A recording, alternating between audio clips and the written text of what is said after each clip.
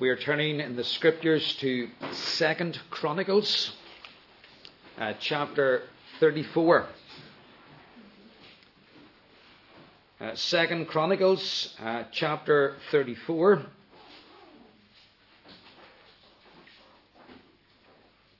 Page 468 and 469 in the Bible provided by the church.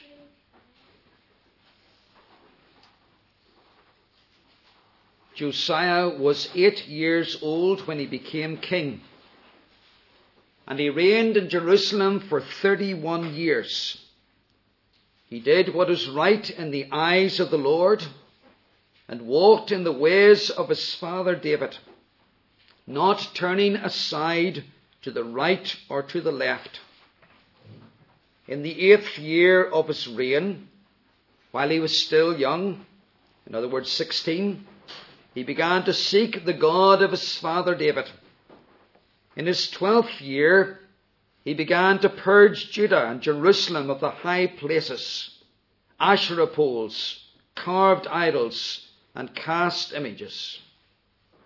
Under his direction, the altars of the Baals were torn down. He cut to pieces the incense altars that were above them, and smashed the Asherah poles, the idols and the images. These he broke to pieces and scattered over the graves of those who had sacrificed to them. He burned the bones of the priests on their altars, and so he purged Judah and Jerusalem. In the towns of Manasseh, Ephraim and Simeon, as far as Naphtali, in other words, up into the northern kingdom, and in the ruins around them, he tore down the altars and the Asherah poles, and crushed the idols to powder, and cut to pieces all the incense altars throughout Israel. Then he went back to Jerusalem. In the 18th year, in other words, when he was 26 of his reign, to purify the land and the temple, he sent Shaphan son of Azaliah and Maaseiah, the ruler of the city, with Joah son of Joahaz, the recorder, to repair the temple of the Lord his God. They went to Hilkiah the high priest, and gave him the money that had been brought into the temple of God, which the Levites, who were the doorkeepers, had collected from the people of Manasseh, Ephraim, and the entire remnant of Israel, and from all the people of Judah and Benjamin, and the inhabitants of Jerusalem. Then they entrusted it to the men appointed to supervise the work in the Lord's temple. These men paid the workers who repaired and restored the temple. They also gave money to the carpenters and builders to purchase dressed stone and timber for joists and beams for the buildings that the kings of Judah had allowed to fall into ruin. The men did the work faithfully. Over them to direct them were Jahath and Obadiah, Levites descended from Merari, and Zechariah and Meshullam descended from Kohath. The Levites, all who were skilled in playing musical instruments, had charge of the laborers and supervised all the workers from job to job. Some of the Levites were secretaries, scribes, and doorkeepers.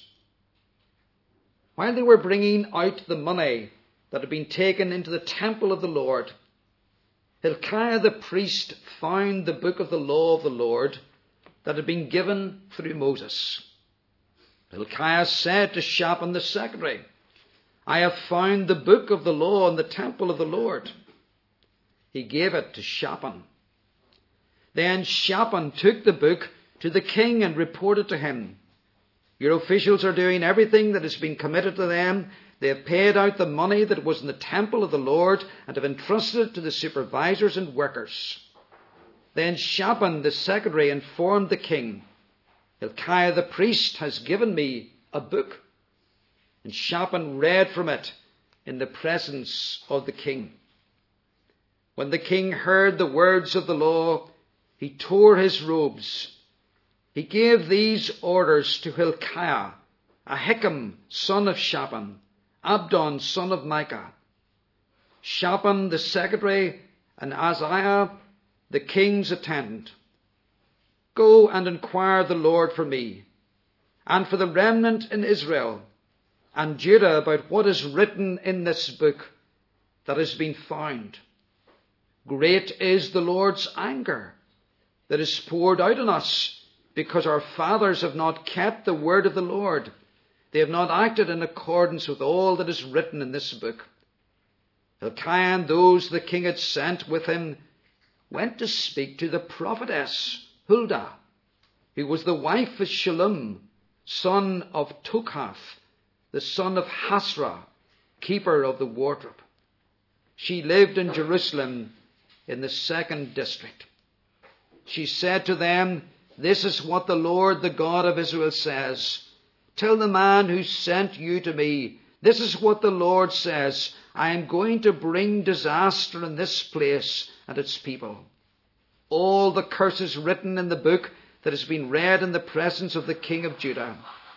Because they have forsaken me and burned incense to other gods and provoked me to anger by all that their hands have made. My anger will be poured out in this place and will not be quenched. Tell the king of Judah who sent you to inquire of the Lord. This is what the Lord, the God of Israel, says concerning the words you heard.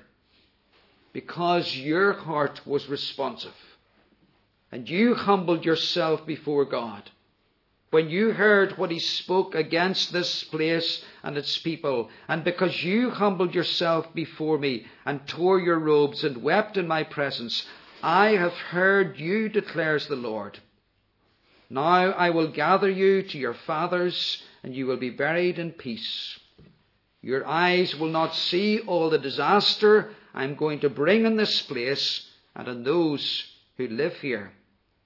So they took the answer back to the king. And then the king takes further reforming steps. There is a covenant renewal that takes place. There is the Passover that takes place, the kind of which we're told had not happened since the time of Samuel, verse 18 of chapter 35. And now I want to read verse 20. The Passover took place in the 26th year of his life, so all of these things are happening closely together. But here now we are in the 39th year of Josiah's life as we come to verse 20. This is chapter 35. After all this, when Josiah had set the temple in order, Necho, king of Egypt, went up to fight at Carchemish on the Euphrates. And Josiah marched out to meet him in battle. But Necho sent messengers to him, saying, "What quarrel is there between you and me, O king of Judah? It is not you I am attacking at this time, but the house with which I am at war. God has told me to hurry, so stop opposing God, who is with me, or he will destroy you." And Necho of Egypt was going to help Assyria against Babylon, in the hope then that he would actually get some of the territory of Palestine from Assyria, if Assyria won.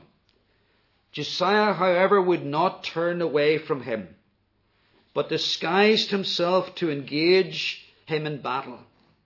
He would not listen to what Necho had said at God's command, but went to fight him on the plain of Megiddo.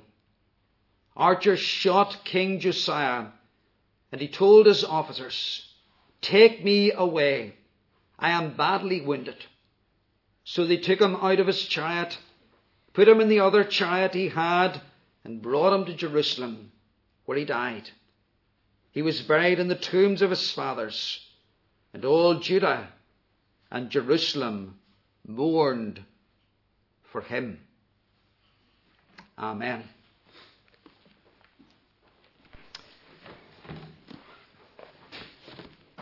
Well, as we were saying with the boys and girls there, it's back to school this week, and Monday to Friday, and over the next months here in church, it's back to Jeremiah. And Jeremiah, of course, is set in a very different culture, day and age from ours.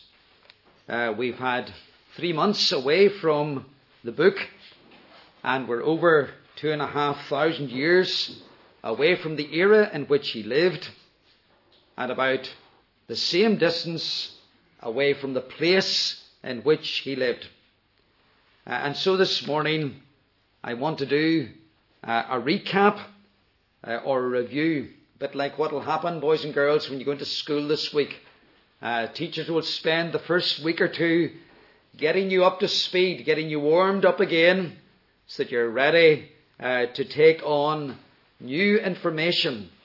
And so that's what we want to do. Not to take on new information, but to take on new spiritual truth that will change our lives. We have reached the end of chapter 13. And so, what were the first 13 chapters about? Perhaps you're scratching your head thinking, that was 3 months ago. Well, we want to sum up the first 13 chapters under 3 headings. First of all, we have met a reforming king. And then secondly, we have met a faithful prophet. And then thirdly, we have met a superficial people. First of all, a reforming king. The book of Jeremiah spans the reigns of 3 major kings. It covers a period of 55 years. One of the challenges in reading and preaching Jeremiah is that the chapters are not in strict chronological order. Jeremiah has more of a thematic approach, focusing on the spiritual health of the nation and the church, from the king at the top down through the priests and the prophets to the people in the pew. And he's concerned to avert the judgment of God from them by a reformation that touches the heart. And so he deals in themes. And his task is to warn them of this approaching certain awful judgment that the prophetess Huldah also spoke about when the book of the law was discovered and she was asked for her advice. There is nonetheless a general chronological progression in Jeremiah. Most Bible teachers place chapters 1 to 10 firmly within the reign of Josiah. So largely what we've covered up to this point is the reign of Josiah. The chapters that follow from 11 through to 20 are not tied into the reign of a particular or named king, but addressed generally. For example, chapter 13, verse 13, the kings to the kings that sit upon David's throne. Or chapter 17, verse 19, to the kings of Judah. Certainly by the time we reach chapter 21, from there to 24, Zedekiah is clearly in focus. So I think it's probably best to see chapters 11 to 20 as a sort of a sliding scale, or a progression from the reign of Josiah in its latter years to and through the reign of Jehoiakim. So, That being the case, we've been largely in the reign of Josiah, probably overlapping some degree by the end of chapter 13 and into these teens of chapters now into the reign of Jehoiakim. So what kind of a king was Josiah? Well, he's often referred to as the boy king because he ascended to the throne at 8 years of age. However, he ought to be known as the reforming king. The reforming king. At 16 years of age, as we've been saying with the boys and girls, he begins to follow the Lord. And his saving faith is no private matter, no personal matter, hidden away in his home and kept from or for his family.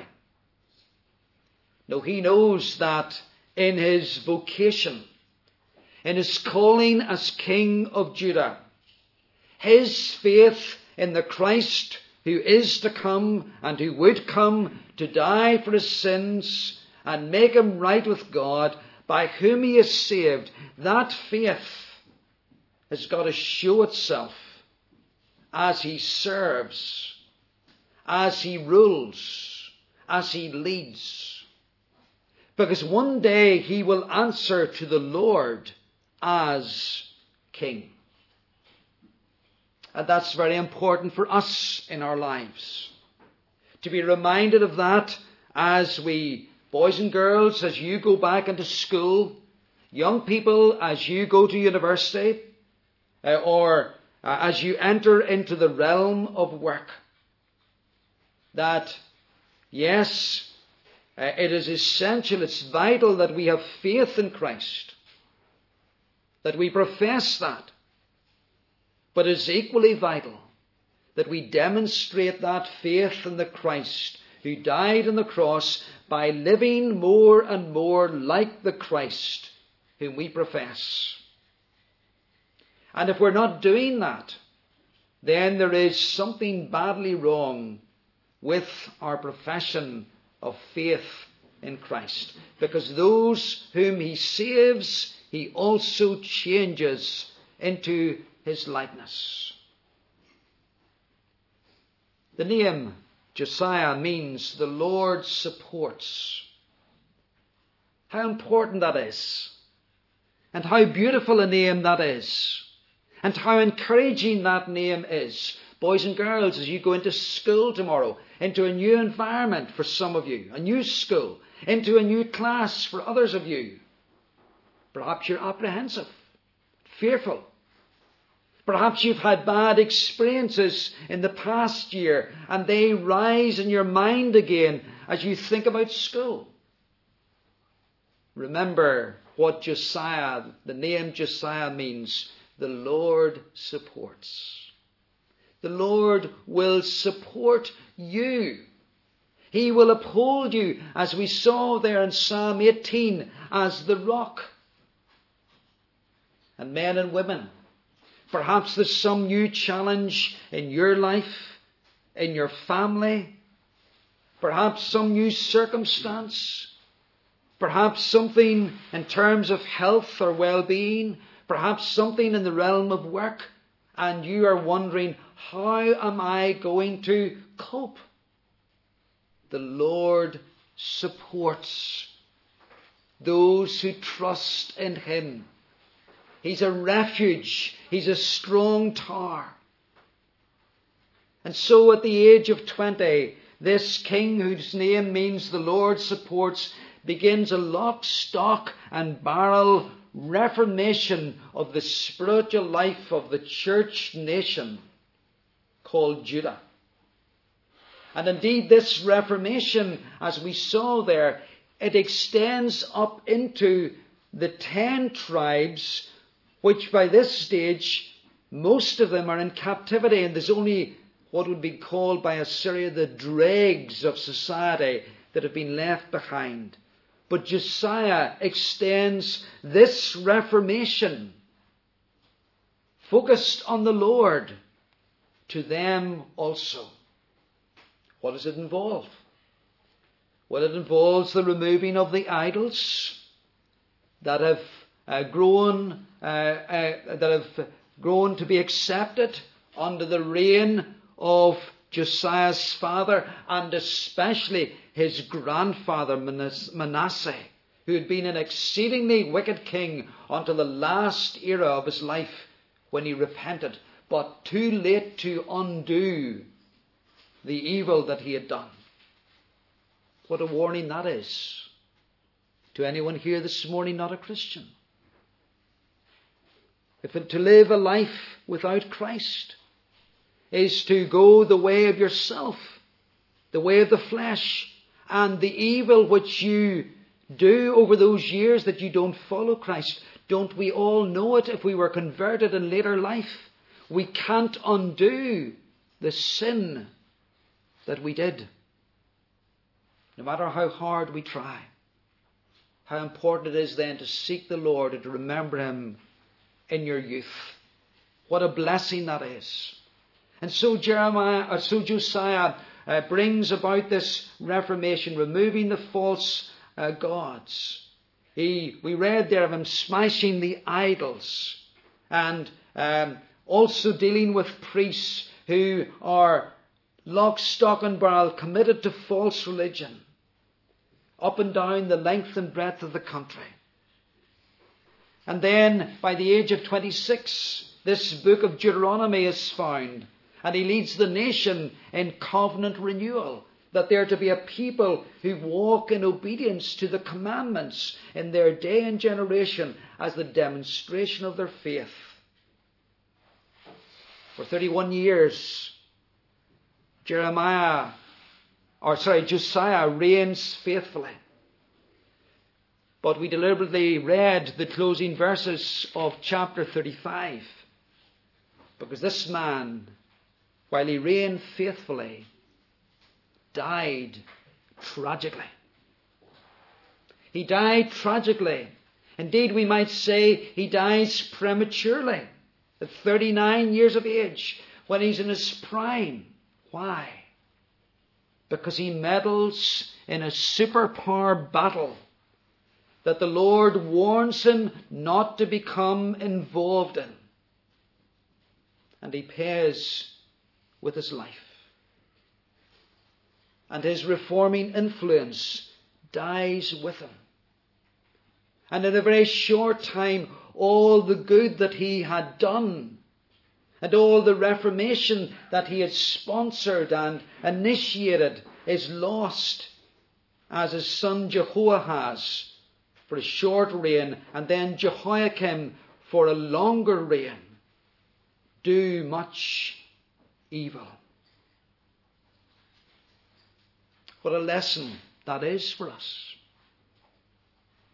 Not to meddle in matters that are outside our responsibility, that are beyond our boundaries.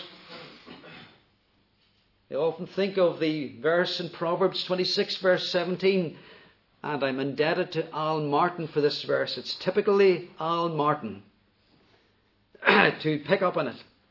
He who passes by and meddles in a quarrel not his own is like one who takes a dog by the ears. Try taking a dog by the ears, and what will happen? You'll get bitten. Indeed, you may get destroyed by the dog. And that's precisely what Josiah did. He tried to take a dog by the ears. Pharaoh, or Necho, king of Egypt. He doesn't trust in the Lord. He's afraid that if Assyria wins, then Necho will be rewarded for supporting Assyria with a stakehold in Palestine. He doesn't trust in the Lord to protect his people, to do what is right. He has to, as it were, become involved and try to help the Lord's purpose. And he becomes the casualty. Psalm 131 that we've just sung. Not getting involved in matters that are beyond us. It's a real important lesson for us Boys and girls in school, if there is a quarrel that somebody else is involved in, walk past it. Do not get involved in it. Men and women in the workplace, if it is not something that is your responsibility, do not get involved in it. Leave it to those that are responsible, those that are involved, those that are of oversight of those individuals to deal with that situation. And it is equally true in the church. Over 25 years in the ministry, I've seen people who have become casualties as members of the Reformed Presbyterian Church. Why? Because they have meddled in matters that were not to do with them. They got involved in debates and doctrines and issues that are the responsibility of the elders, the presbyteries, the synod to sort out. And individuals becoming caught up in that, and they've got to have their view, and they've got to reach their conclusion, and they've got to have their input, and they become the casualty. Why? Because they're like one who takes a dog by the ears. So let's learn from this great reforming King not to bring our usefulness, not to lose our blessings in this church of Christ by making the mistake that he made of meddling in things that were beyond him. Let's learn to trust Christ for his church and with his church, that he will uphold her, a reforming King. Let's notice then, secondly, this morning, and more briefly, a steadfast prophet. A steadfast prophet. The Lord, in his mercy and love, raises up a prophet who overlaps King Josiah. Both men had been born in the last decade of the evil reign of King Manasseh and had seen the things that he had done. Probably they would also have had some awareness of his salvation. But neither would have known each other, probably. Neither Josiah and Jeremiah would have known each other before the Lord thrust each into public office. One as a king and Jeremiah as a prophet. Now you remember that Jeremiah has grown up in a priestly family. And so it would be expected that at the age of 30 he would become a priest. But his vocation and life's work is to be a prophet. Around the age of 20, the Lord calls him to his service. Interestingly, we're not told about his conversion or his coming to the Lord in salvation and for salvation. Jeremiah's ministry continues for 50 years throughout 3 major kingships. That of Josiah, Jehoiakim, and Zedekiah. And his task is one of the most demanding given to any Old Testament prophet. It's one of the most demanding given to any Old Testament prophet. Both in terms of the day in which he ministers, which is a very evil day, and also the period for which he is called to minister. Remember how the Lord described the kind of ministry he would have. If you go back to chapter 1 and verse 10. It was a ministry to root out and pull down, to destroy and throw down, to build and to plant. There was what people today would call an awful lot of negative ministry that Jeremiah would do. Past 5 weeks, our builders have been in North Road, and the first 3 weeks they had a lot of tearing down to do before they could start building, to make that building what we want it to be. And the same was true of the church in Jeremiah's day and Josiah's day. There was a lot of tearing down. And Josiah did the tearing down, and physically. But you can tear things down physically when it comes to matters of religion and faith, but they still remain strong in the heart. And so Jeremiah's got to get into the heart. And he's got to root out and pull down in the heart. He's got to destroy and throw down in the heart. And he's got to then build and to plant in the hearts of this people.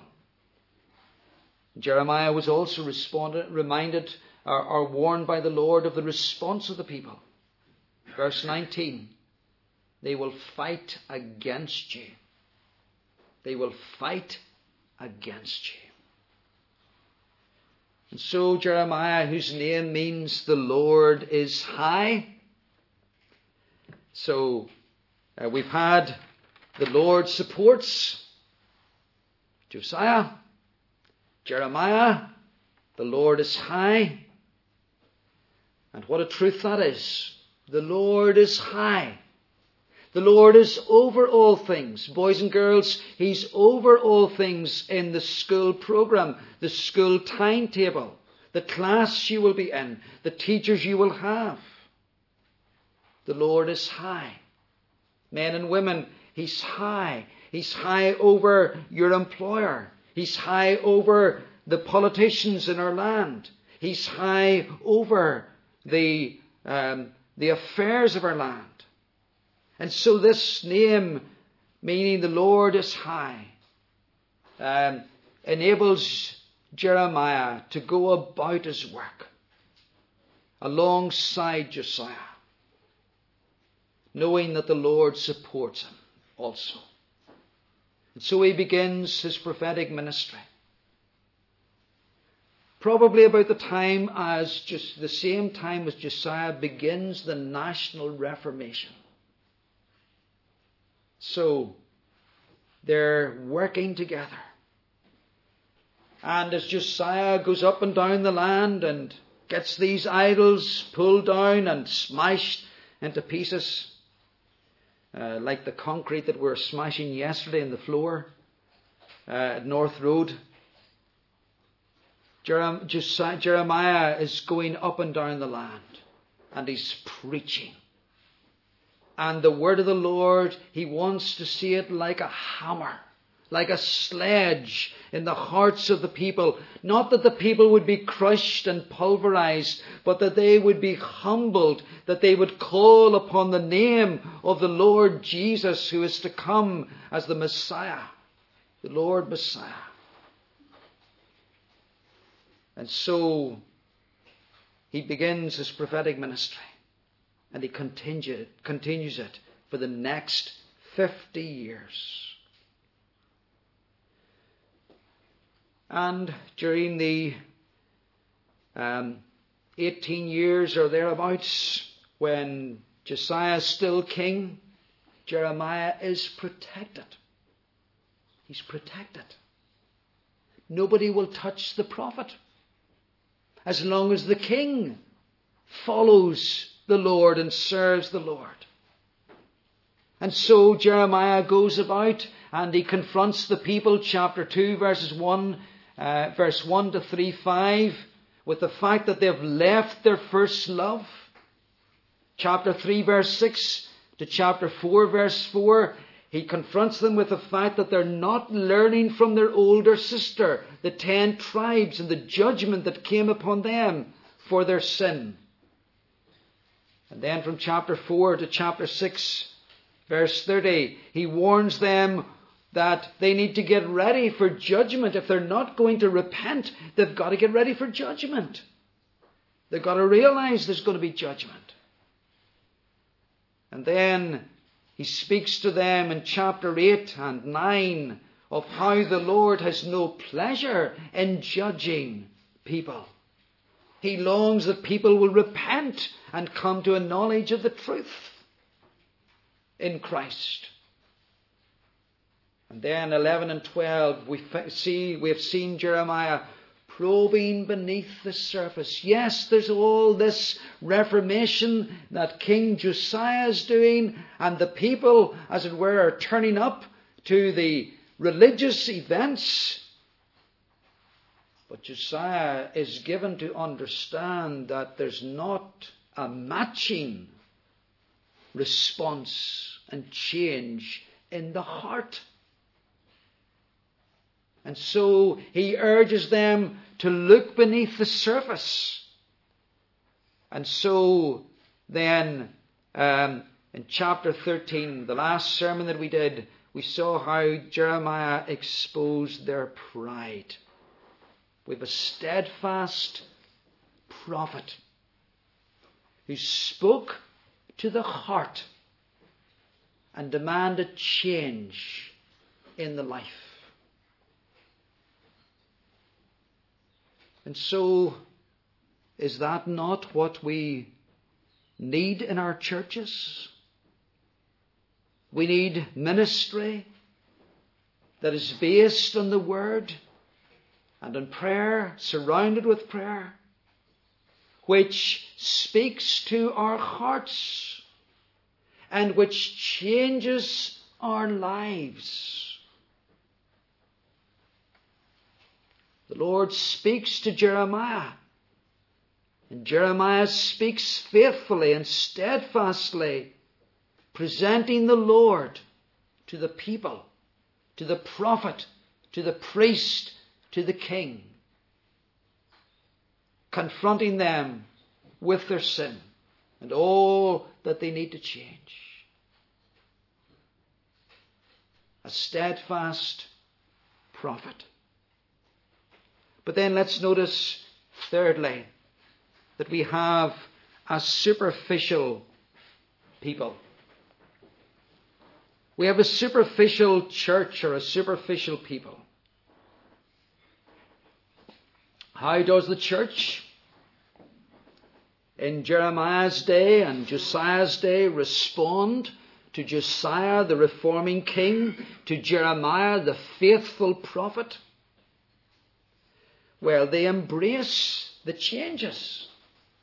They embrace all the changes that Josiah, the reforming king, introduces.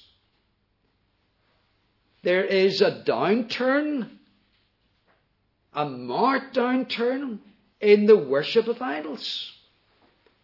In fact, you could walk through the land and you would hardly see an idol or see anyone worship an idol. And equally, at the same time, there's an upsurge in attendance at temple worship. There's no uprising against Josiah or the changes he introduces. The people willingly give their assent to the vows that he puts to them in covenant renewal. The end of chapter 34, that section we didn't read. And when it comes to the Passover in the 18th year, when Josiah's 26, we read 2 Chronicles 35 verse 18, there had been no Passover kept in Israel like that since the days of Samuel the prophet. So if you'd been looking at the numbers, there's a wonderful work of God going on in Judah. People are packing out the buildings and the religious events. They're attending them. Yet, Jeremiah realizes when he listens to the word of the Lord, all is not well. something is missing among the church members, among the citizens of Judah, who have accepted the demolition of the idols, who have taken the vows of covenant renewal, who have participated in this great Passover. Very striking when you read 2 Chronicles chapter 34 and 35, and I tried at some points to emphasize this. It's important to realize and to observe how everything in this spiritual reformation revolves around Josiah.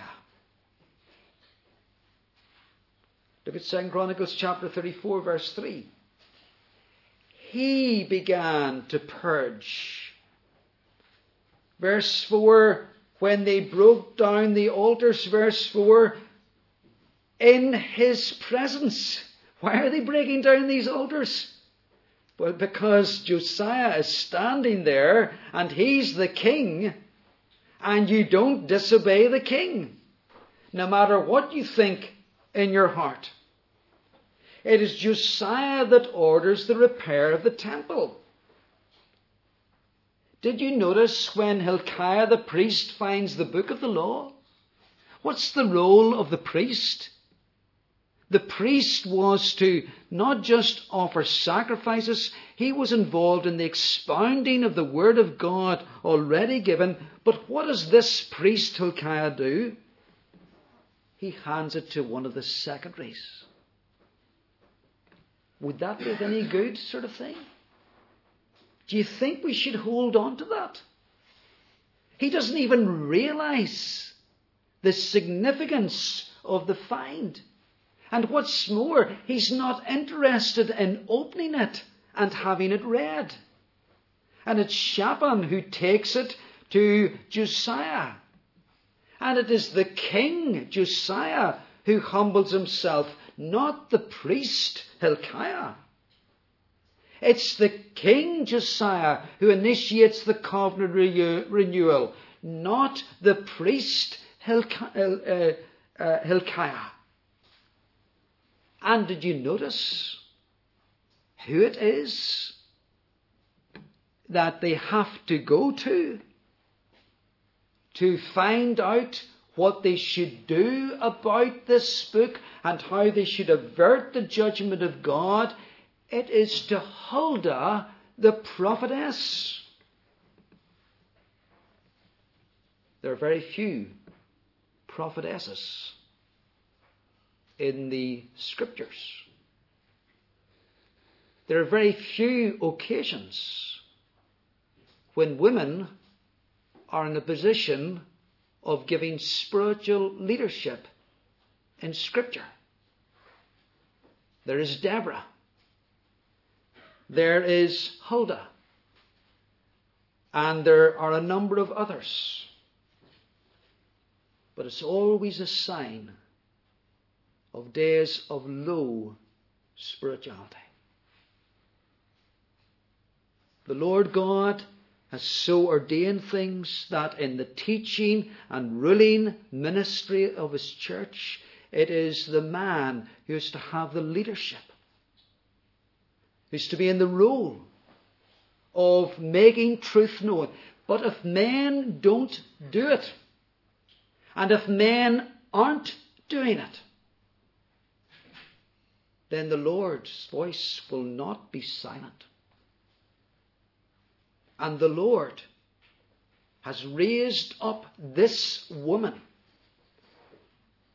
And it's striking that she is the one, not Hilkiah, who's able to bring the spiritual focus and implications and application of this discovery to the people.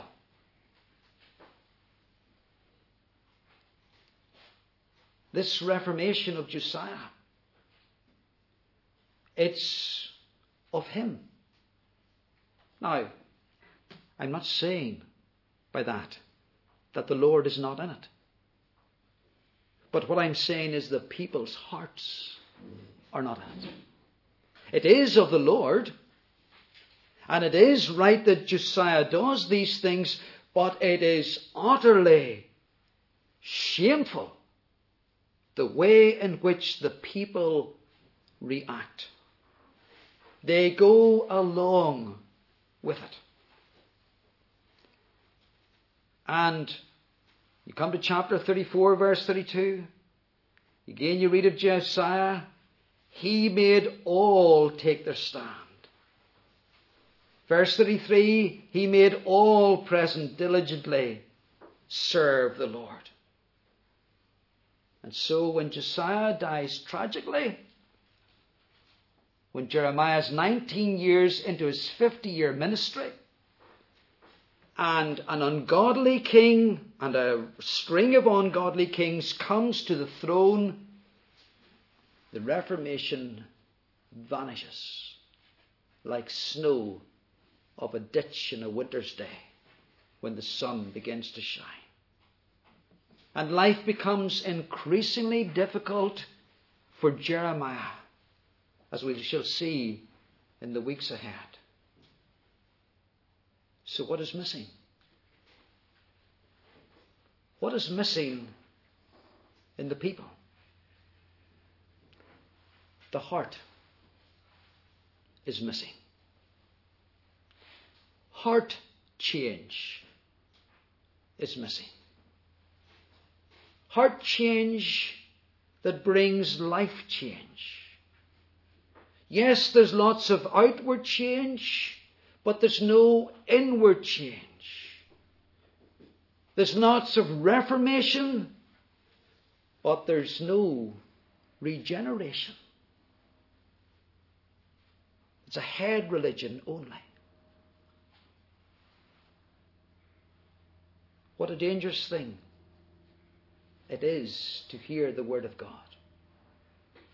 It's a great privilege. It's a great blessing. But it's a great challenge and it's a great danger. Because with it comes the danger that we simply respond outwardly.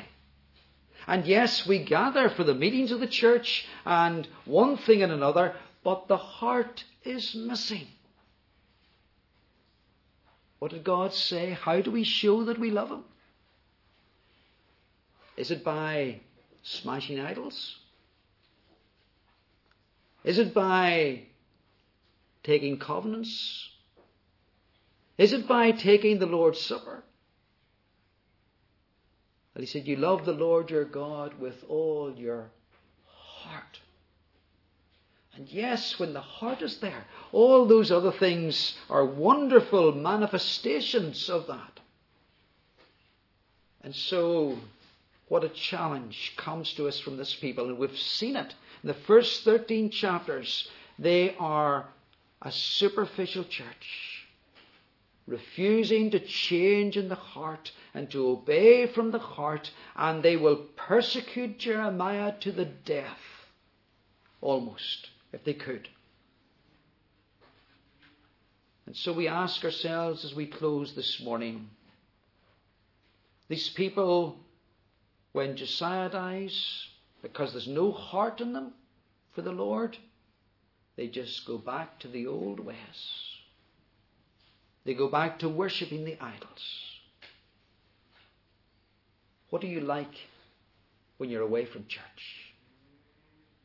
What do you like in the workplace? Children, what do you like in school? Fathers and mothers and husbands and wives, what do we like in the family? Young people, what do you like in your families? What do you like when you're away from the influence of godly parents, godly peers, godly church members, when you are in the ungodly environment of the world that rejects Christ and His cross as the way to be saved and His commandments as the way to live? Are you superficial, like the people? Or are you sincere, like Jeremiah and Josiah, because you've sought the Lord with all your heart.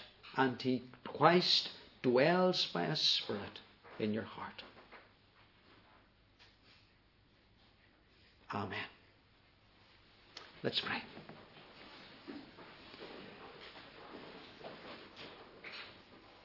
Lord God, your servant Jeremiah will remind us later. The heart of man is deceitful and desperately wicked. Who can know it?